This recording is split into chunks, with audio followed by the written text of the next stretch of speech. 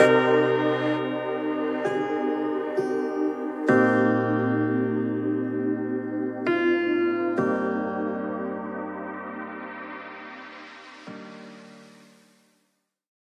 right, we're going to be in John chapter 15 today. If you brought your Bibles with you, we're going to be actually 16, I apologize, verses starting in verse 5.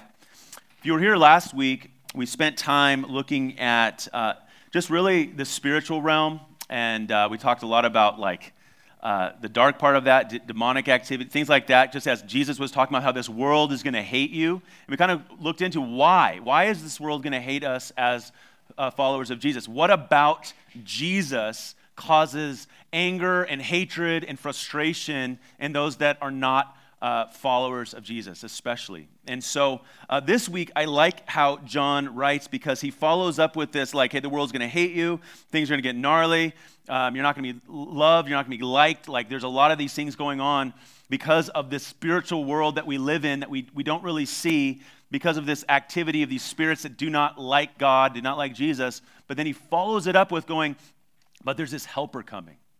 He follows it right up with the Holy Spirit. So because the question would lead to, well, and how are we supposed to live in this world? How are we supposed to function in this world and in this spiritual space? And he basically says, hey, there's the Holy Spirit's coming, and he will be a helper. He'll be a comforter. And so with that, I'm gonna do a little bit of back verses. So one thing that's interesting with John is he is the only one to use the word helper or parakletos as a descriptor of the Holy Spirit. He's the only one in the Gospels. In fact, he uses it about 4 times. And so he started with John chapter 14, verse 16. Jesus, as he's talking about what does it look like for us to function in this spiritual space? So we're physical beings, we live in a physical world, but we're also spiritual beings, and we function in this spiritual world. And last week we spent time reminding each other that the space in which the most work is done is not seen, the spiritual realm. And so Jesus, talking about this coming, chapter 14 of John, verse 6, it says, Jesus is talking, I will ask of the Father, and he will give you a helper to be with you forever, even the Spirit of truth, whom the world cannot receive because it neither sees him nor knows him. And so John refers, like I said, 4 times.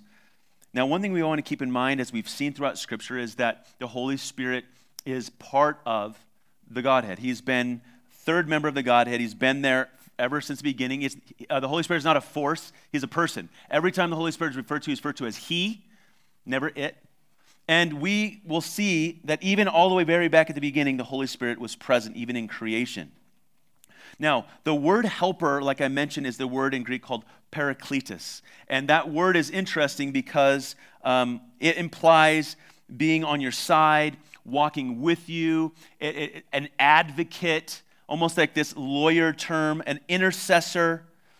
And we see John referred here as the Spirit of truth, right? The originator of truth. So we have helper, intercessor, truth, parakletos. I find that really a cool descriptor because that is the opposite of what Satan's name means. The word Satan is Satan. It actually means adversary. It means adversary. And we see that in contrast to what we were talking about last week and this week, it goes hand in hand. Adversary, Satan's been called the accuser of the saints. An adversary goes against somebody, challenging them, accusing of failure. I think that one of the things that I find so fascinating is being accused of our failure, our identity. You're a failure, you're not good. Remember all this garbage you did. We have these reminders going, that is not God, and that is not the Holy Spirit speaking that. We see that Satan is described as a liar and the father of lies. And so we suddenly have this descriptor of the Holy Spirit that's completely opposite of that, helper, an intercessor, the Spirit of truth. And like I mentioned, the Holy Spirit's always been present since the creation of the world. Like he's eternal, right? But we see in Genesis chapter 1-2, it says the Spirit of God was hovering over the waters. He played a part in the creation. Now, the interaction between the Holy Spirit and Jesus' disciples, as Jesus is talking about, is changing, right? We see that the Holy Spirit's always been present in the world. In fact, Jesus said that the Holy Spirit was with you, right? You know him, he dwells with you. back in chapter 14, verse 16, but he will be in you. So Jesus is giving us a preview of what this interaction with the Holy Spirit is going to look like as Jesus leaves the world, right? He's talking about leaving the world and how the Holy Spirit's going to come into the world. That those that are followers of Jesus, this relationship with the Holy Spirit changes. This relationship was this idea of with, like walking with, and we know that we're going to see in the future, again, which is our past, right? Pentecost, the Holy Spirit comes and lives within followers of Jesus. Now, John chapter 14, 26 describes another descriptor of the Holy Spirit. And Jesus said this, but the Helper, the Holy Spirit, whom the Fathers will send in my name, he will teach you all things and bring to your remembrance all that I have said to you. And in John 15, 26, he says, but when the Helper comes, who I send to you from the Father, the Spirit of truth, who proceeds from the Father, he will bear witness about me. So we see that the function of the Holy Spirit in the life of a believer and the interaction that we have as he's living within us has a couple of things I think that is important for us to look at. One, tells us that the Holy Spirit is going to teach us all things. Now, this is significant because in a culture like this, like Jesus was a part of, where the rabbi was the one that was to teach. The rabbi was one to educate. The rabbi, you basically had you couldn't just interpret Scripture for yourself. You couldn't read the Bible. And we see this tradition carried on even to long ago, even with like early Catholic Church, where they didn't even have a translation of the Bible for their own. Because the idea was that the priest would be the one that displaces and gives the information. And so that the average person had no way to connect with God, no way to be in relationship with God. And so there was this disconnect. But we see that Jesus early on declared that the Holy Spirit would be the one that would allow us to learn and understand. Now, it doesn't diminish the fact that there's teachers, right? Like, it's not like, well, why does Cody up here preaching every week? It's like, I don't know sometimes. But this is what God's called it. This is how God's designed the church. But doesn't mean that you also can't learn on your own. You can read your Bible, and the Holy Spirit can open and illuminate your eyes to things about God and to things about yourself and challenge you on things that you could do. I don't need to be there with you or any other teacher. That's the beautiful thing about how God designed this world, is that he's taking away the hierarchy. He's allowing you personally to enter into this spiritual place of like reading his word and praying and interacting with the God of the universe. Like the creator of the heavens and earth is inviting you to be in relationship with himself. And his Holy Spirit is making that possible for you to know him in a deeper and more profound way. But he also says that he will bring to remembrance everything that I said. This is awesome. I don't know if you've experienced this, but I tell you what, like there's been so many times where I've like read Scripture, I've read the Bible, I'm going through things, and I'll be in a conversation with somebody, I'll be talking with somebody, and suddenly something I read pops in, and it's just like words of like, it's just like, man, this is so appropriate at this time. But I think even more beautiful than this is that we are reading John today because the Holy Spirit brought remembrance to John 2,000 years ago. Right? And he wrote Jesus' words down, right? John has more recordings of what Jesus said, especially at the last part of his life, than any other person. And how did he just remember that verbatim? No, the Holy Spirit brought to remembrance everything that Jesus said. And we have access to that. And he lastly says he will bear witness and testify about Jesus. One of the indicators that shows the Holy Spirit is working, or that's the Holy Spirit's communicating something, is Jesus is glorified. Jesus is glorified. If we see anybody else getting any glory, if glory is taken from Jesus in any way to anything else, whether it be a church, or whether it be a person, or whether it be anything else, there's a really, really strong possibility the Holy Spirit is not a part of what is going on in that moment. Not saying it can never be, right? There's moments where I may not bring glory to Jesus, but in the moments where I'm like, hey guys, it's all about me, or it's all about Christ's community, or whatever else, you can know like that's not the Holy Spirit's putting those words in my mouth, right? That is because Jesus isn't being glorified. So this sets us up to what we're going to be finishing and looking at today, is he's saying Jesus already set the stage to what the Helper is going to look like and how he's going to function with believers. And we're going to see that he's going to transition from what does it look like for the Holy Spirit to work in the believer's life, and he's going to transition, like, what does it look like for the Holy Spirit to function in the world, right? Because the Holy Spirit's not just working in me, he's working in this world. He's drawing people that don't follow Jesus to himself. He's opening eyes of people that don't know Jesus to see truth. He's uncovering lies. He's doing all of these things. And so that is what we're going to focus on for the rest of our time. So John chapter 16, verse 5 says this. Jesus is saying, "But now I'm going to him who sent me, and none of you ask, 'Where are you going?'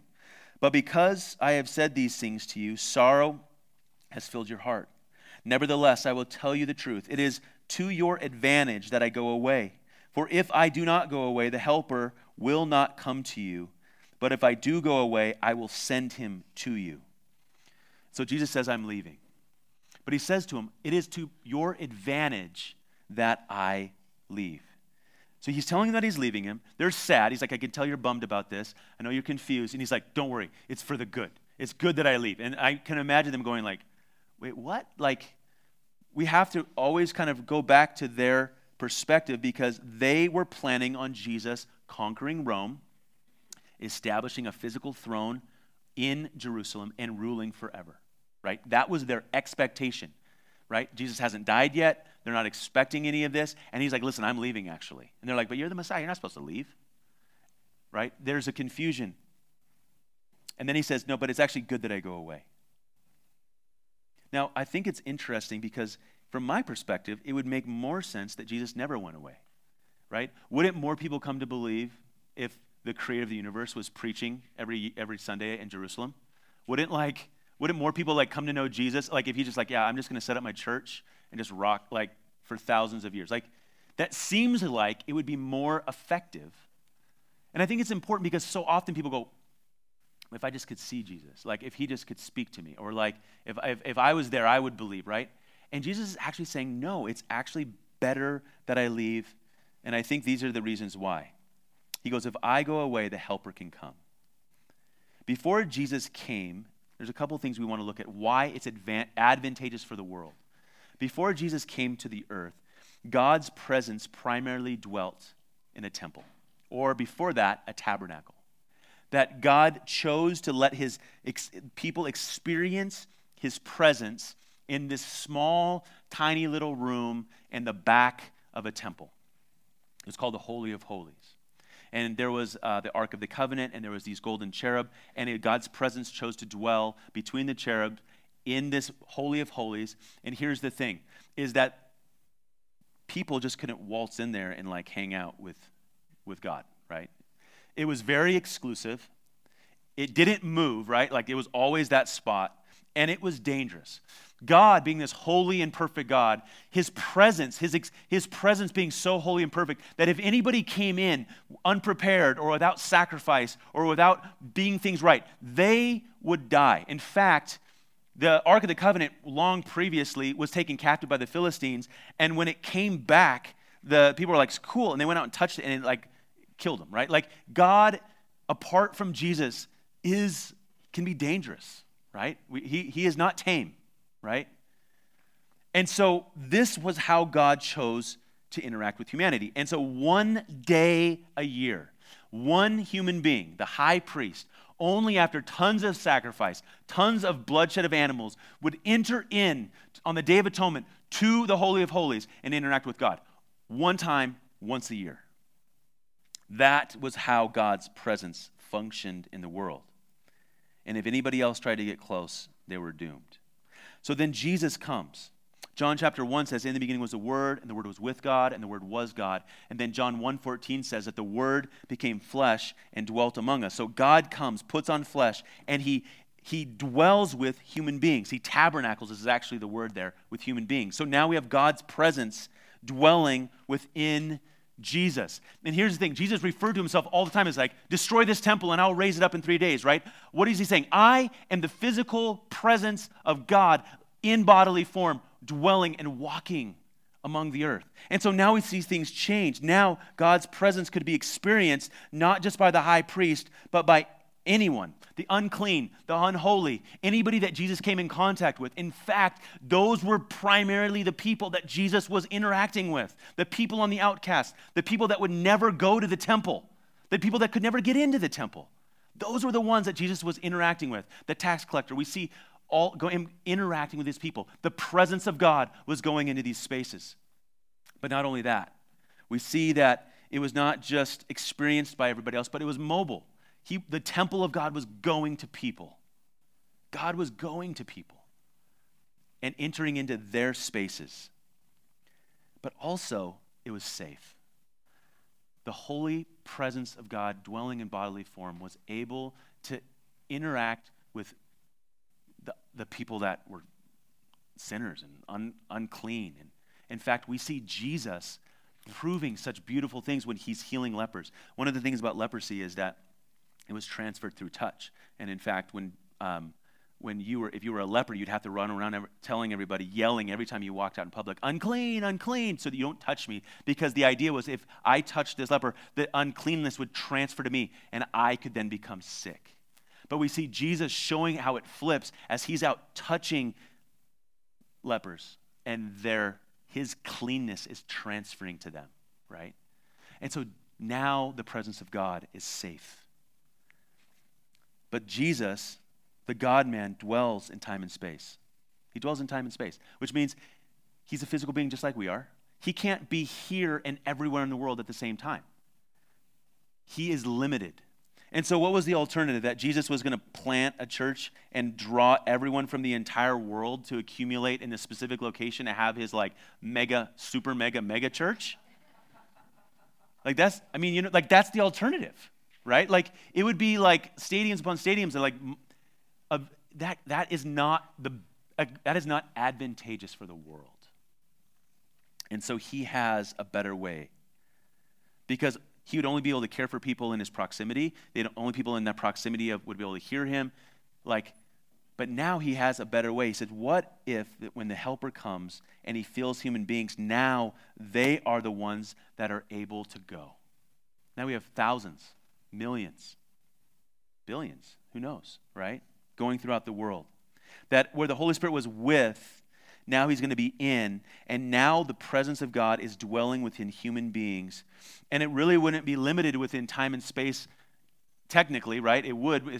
We are all limited, but there's thousands and millions of us going throughout the world, impacting people, letting people experience the presence of God through how we love and how we care and how we show kindness and how we show mercy. We're interacting with people. They're experiencing something. We're like, why are you caring for somebody? They're your enemy. He's like, no, I have the love of Jesus, right? The presence of God is impacting people, and we too are mobile, and we too are safe. The kingdom of God would spread because where the hot spot of God's presence was in this Holy of Holies in this temple, now the hot spots are spreading. We're all essentially hot spots of God's presence, and everywhere we go, we're able to let people experience and connect with, in some regards, and know the love of God and the presence of God. And that is why I would say it's advantageous. John 16, verse 8 says this, as we keep going. And when he comes, he will convict the world concerning sin and righteousness and judgment. Concerning sin, because they do not believe in me. Concerning righteousness, because I go to the Father, and you will see me no longer. Concerning judgment, because the ruler of this world is judged. And so as he's transitioning the Holy Spirit, how does he function in the world? The first thing he says is he'll convict the world of sin, righteousness, and judgment. Now the word convict, obviously I think we know what that means, right? Like you're guilty or whatever else, but it also can be translated convince, right? The idea is that the Holy Spirit's presence in the world is to illuminate and show people things about Jesus and the main things of the world of sin, righteousness, and judgment. Concerning sin, Jesus says, concerning sin, because they do not believe in me. What does that mean? One thing to keep in mind is that the word sin is an archery term. That's where it gets its origin, okay? It means to miss. That's simply what it means, right? That we're aiming for a target, and we're trying to hit the target, and we miss, right? It's to miss the mark. And here's what's crazy is, it gets real, like you start realizing like how gnarly it can be. Like I could be aiming to hit the target. Like there's stuff where it's omission, right? I don't do what I'm supposed to do. And then there's also not doing what I'm supposed to do and doing what I'm not supposed to do. Yeah, I get those right? So we have things that we're supposed to do and we don't do it, and there's things that we should be doing we don't do, right? So like it's hard to hit that mark. It's an archery term. Now, what's also interesting about that is we see that the Holy Spirit's working in a way to show people that there's a target. You see, I think most people don't realize that they're in an archery match, and I don't think they realize that they're aiming for a target. I don't think they understand that they're missing the target. Like, I don't believe they even know what the target is. And so the Holy Spirit shows people there's a target, that they're missing it, and that the cost is death and separation from God. Now, what's interesting about this also is that you might be saying, well, I miss the mark all the time, man. You and me both, okay? One thing about missing the target, it's something that we have to keep always as followers of Jesus understanding is this. Jesus hit the bullseye every single time, okay? Jesus was a master marksman. He hit the bullseye every single time. And the reason why that's important for us to understand is that the Bible tells us that when we trust Jesus, when we put our faith in him and we accept what he's done for us, we get credit for Jesus' perfect marksmanship. That we get credit for hitting the bullseye. Like when God sees us, he sees Jesus' perfect track record of just nailing it, and he attributes that to us when we trust in him. It changes our relationship with God. And so when God sees us, we're because of Christ, we're able to be fully acceptable and approved by God. Now, the reason why that's significant is that it frees us to respond in a way of wanting to love others and wanting to try and keep aiming, because there's no fear of judgment. There's no fear that I'm going to be rejected if I don't perform just right. It frees me to go, man, thank you, Jesus, for everything that you've done. And now I can respond by worship. I can respond by doing these good things, because even if I feel like I'm forgiven, I can trust Jesus. It's not like I want to go out and do bad things. It's like it changes my desires from the inside out. We get credit for that. What's also fascinating about this passage is Jesus goes, he's here to convince or convict the world of sin because I go to my Father. Oh, no, because they do not believe in me. What does belief have to do with any of this? And I think it's a lot of what I'm saying. The core of every sin is unbelief, right? It's not believing something about God. It's not believing about something about ourselves. It comes from not believing something true. We might believe this thing that we're pursuing, this gross thing might provide satisfaction. We might believe this thing will actually satisfy. We believe this sin will actually bring fulfillment or whatever else. And so we're believing a lie. So at the core of everything that we do that's in rebellion or missing the mark is unbelief, right? And so Jesus is saying, listen, I'm going to my Father, and they don't believe in me. So the Holy Spirit can convince the world of sin because they do not believe in me. He's convincing people of sin so they might believe and trust in Jesus. And for those that are followers of Jesus, we too come back into that space of going in moments of unbelief, in moments of doubt, moments of not trusting Jesus, we too can come back in that space and go, thank you, Jesus, that you've done everything necessary. Thank you that you're the one that makes me right with the Father. Thank you that I don't have to earn your affection or earn your favor, that Jesus, you fulfilled everything necessary for me through your life, death, and resurrection. But then the Holy Spirit moves on as well. He says, concerning righteousness, because I go to the Father. Righteousness. Righteousness basically means right action, right living, living right, right?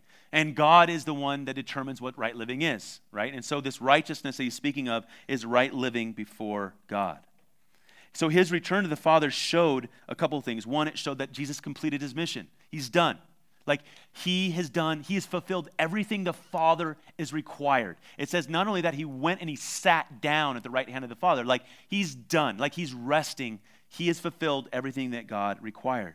Jesus imaged God perfectly, demonstrating how God intended humans to live. That's important because as followers of Jesus, we see all the way back in Genesis that we were created in the image of God. That was our primary function as human beings, and human beings failed miserably, for centuries upon centuries, and in many ways we still are. But Jesus didn't. Jesus lived that life that we cannot live, imaging God and showing the world and us how it looks to be a follower of God.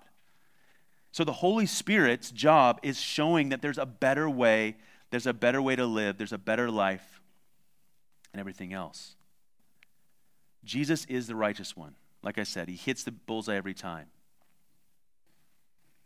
And he's a giver of righteousness to those that trust him. And so as he's convincing the world of all of these things, we are getting credit and essentially for his righteousness. And I think another thing to comment on is that the Holy Spirit convinces people that the life that God intended can only be found in the life of Jesus. That's part of that right living. Like, I think so often as people are going like, I need to live right, and if I do these things, then this will happen, and this will happen, and this will happen. And when it doesn't, they kind of go like, what's the point of all this? And the point isn't right living. The point is Jesus, right? Like, that's why Jesus came and he did everything necessary so that when we trust him, we get credit for that. The goal isn't just to sin less. The goal is Jesus. Sinning less is a byproduct of following Christ, right? And so his point in all of this is saying, look to Christ. Look to Jesus as the fulfillment of everything that you long for and everything that you're doing.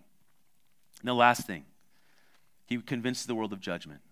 He says because of this ruler of this world is judged. And we spent a lot of time last week talking about how the ruler of this world is Satan, and there he is being judged.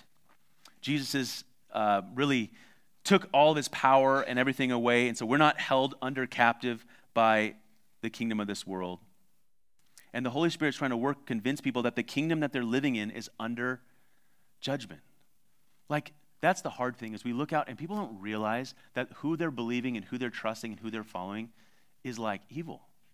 Like, the world looks good, they feel like they're doing good, but they have no idea that God is coming and will judge this world one day. And the Holy Spirit's work is to reveal that the kingdom of God is available, and he's inviting anybody that wants to be a part of it into it. Let me close out with these last few verses. Verse 12 of chapter 16.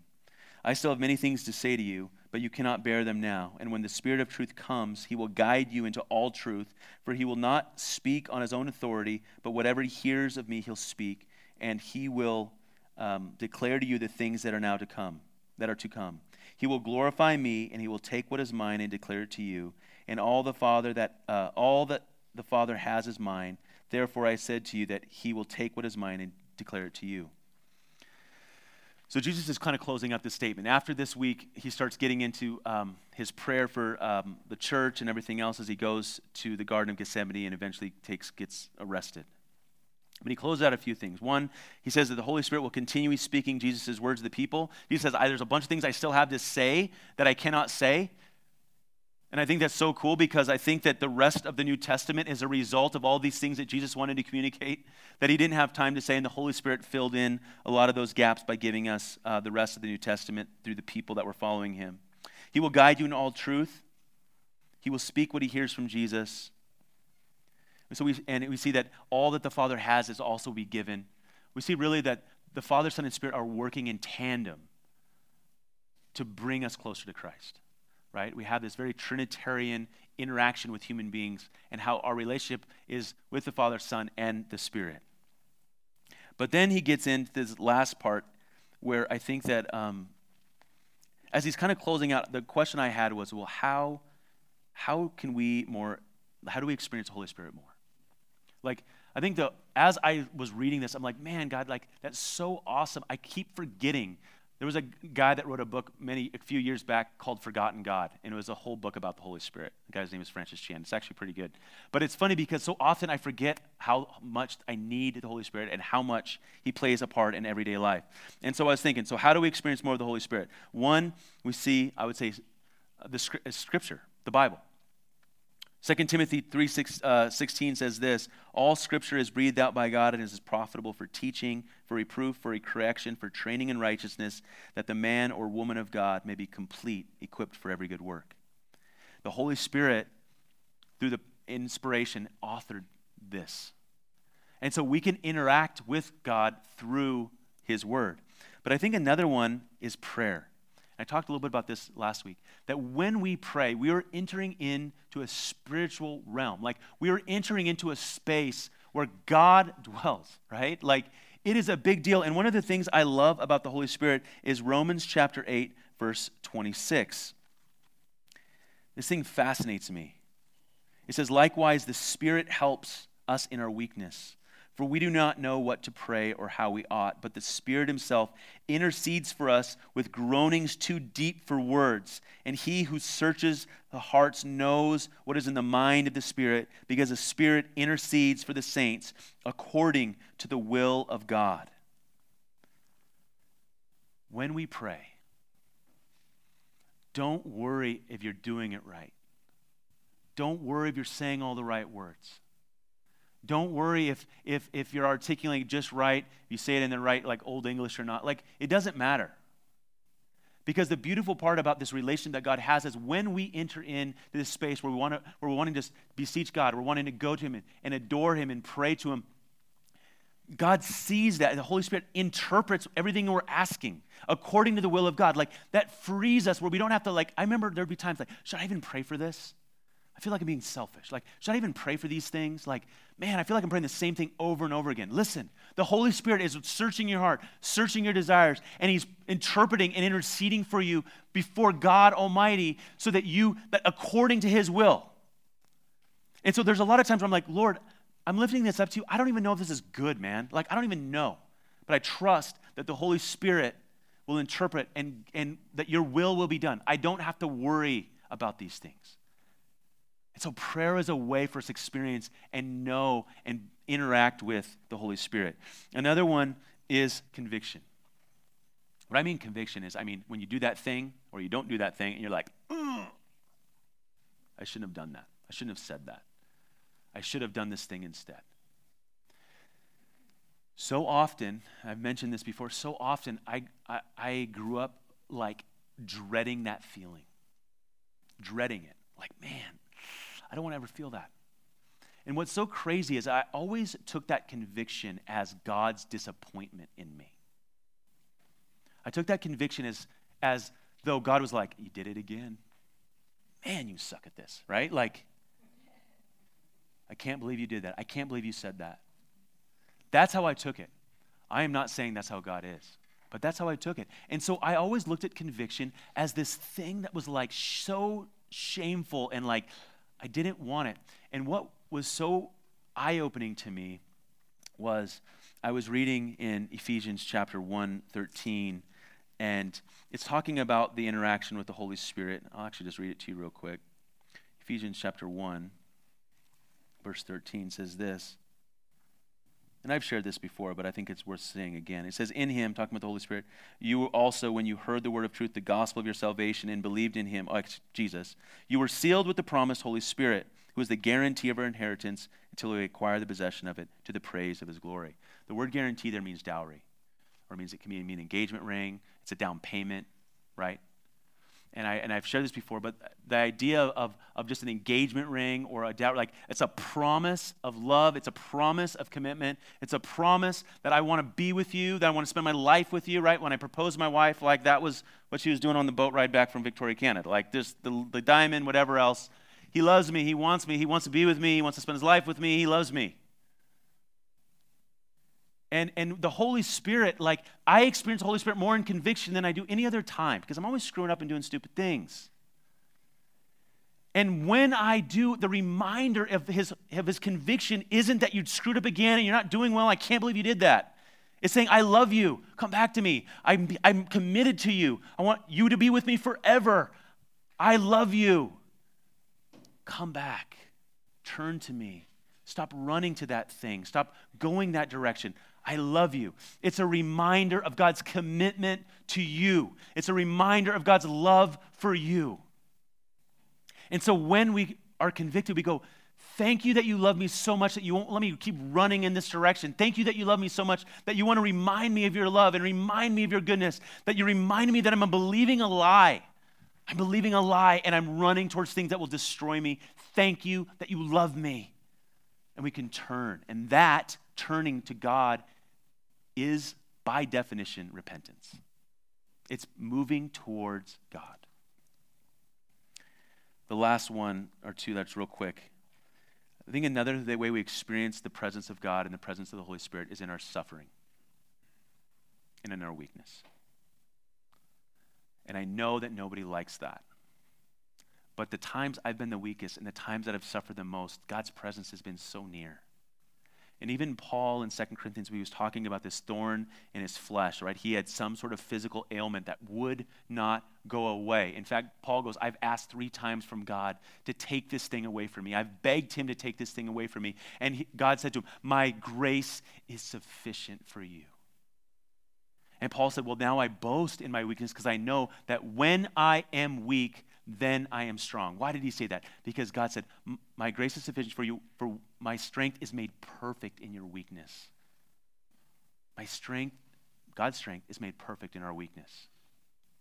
And so, although I wish none of you to experience suffering and none of us to experience times of deep weakness, let me assure you that in those times of pain and in those times of suffering, God's presence is very, very near, and his strength is made perfect in your weakness. And you can rejoice in those times as you see. And I think many of us have experienced that. We're like, man, I remember there was a time where I'm like, Lord, your presence is so real when I'm suffering. I would be afraid to ask of this, but I almost prefer that time of suffering than I do these times of good because you're so near and you're so real. And then I got a hold of myself. I'm like, what are you doing? It's a terrible idea to pray that. But he was so tangible. And then lastly, community. We experience the presence of the Holy Spirit through one another, right? The fruit of the Spirit is love, joy, peace, kindness, gentleness, right? Those are all relational concepts. Those are all things we interact with one another, right? I experience kindness and love and gentleness and mercy and all of these things, joy. I'm experiencing that from other followers of Jesus. That is a fruit of the Spirit. So it's good for us to be in relationship with one another so that we can know God more through one another. So with that, the worship team can come up. We're going to close out our time. And I just want to remind you, we have communion available. You can come and take it whenever you'd like. We're not going to have a specific time.